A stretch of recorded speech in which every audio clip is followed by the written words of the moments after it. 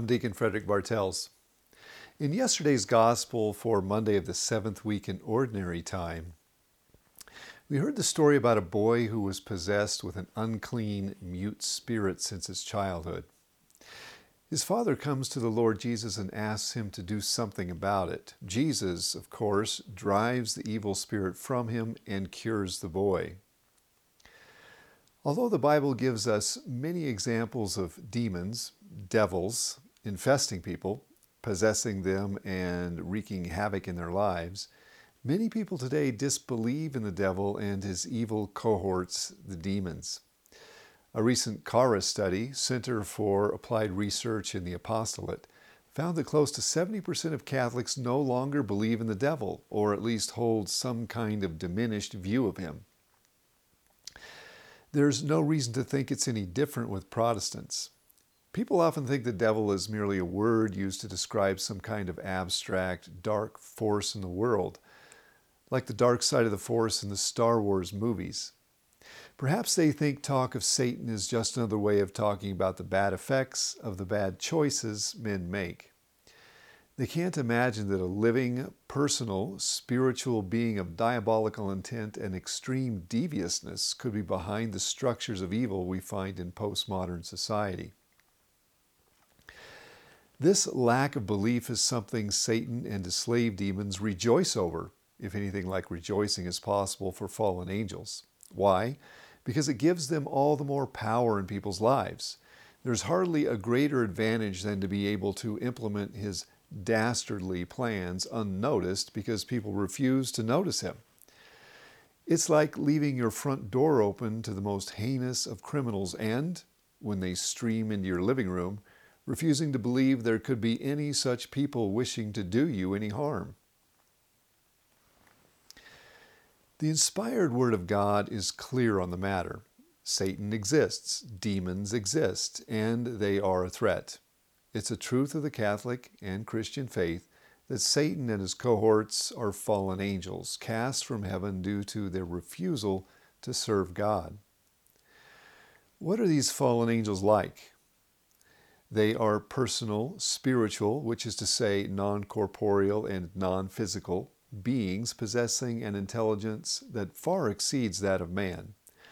Additionally, their wills do not vacillate back and forth as do ours, first choosing something and then later deciding against it.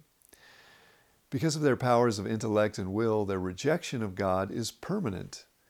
They cannot be saved because they never asked to be saved. For them, repentance would be like asking them to kill themselves. Their choice against Christ is irrevocable. You might say they're stubborn to the ultimate extreme. Let's just call these fallen angels devils. Devils hate men. Their aim is to see every man lose his soul in hell in eternal damnation. That's their personal project. That's the focus of their will. And it's not going to change. Jesus called Satan a murderer and a liar. In fact, he called him the father of lies. Devils cannot be trusted, not ever. They are devious and highly intelligent. They will go to any end to deceive and to ruin. They're well adept at coordinating evil and engaging in grand diabolical plans. Devils are behind wars, the Holocaust, abortion, euthanasia, hate crime, and every treachery. That's not to say men are not involved or do not freely choose these evils, but it is to say that devils are behind the scenes doing what they can to orchestrate disaster. Devils can influence people in a number of ways. People can experience their influences through demonic possession, obsession and oppression, and infestation, which are all extraordinary ways in which devils act on people. It would take too long to get into all of these, but the Bible often gives examples of possession. Possession is rare, but that doesn't mean it's non-existent. It's not a question of if it happens, it's a question of how often it happens. When people are possessed, devils take some level of control over their physical body, as in the case of the boy in our gospel. The mute spirit threw him down, made him foam at the mouth, grind his teeth, and tried to kill him by throwing him into fire and water. This is an example of possession manifesting in a way that appears to be an epileptic seizure. Biblically speaking, possession can manifest in illnesses, self-inflicted injuries, and seizures. When people are possessed, devils will often use their bodies much like puppets, moving them against a person's will. Sometimes demons take control of a person's vocal cords and use them to speak in a language unknown to the person, curse, and lie. Priests who are mandated exorcists are familiar with this phenomenon.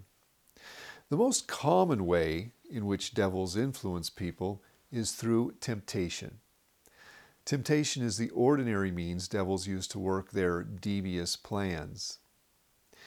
The reason they prefer temptation is because it allows them to hold some evil choice up to a person, serving it up on a golden platter, so to speak, making it seem like something good to do. However, it's not.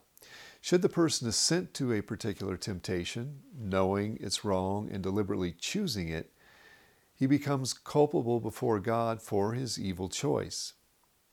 As human persons created with the gift of freedom, we are moral agents. We have the power to do this or that, choosing good or evil. We are responsible before Christ for the moral choices we make. Temptation is the devil's tool of destruction for mankind. In giving in to temptation, man chooses evil for himself. If man commits mortal sin and dies unrepentant, he merits eternal damnation, and in that, the devil smiles.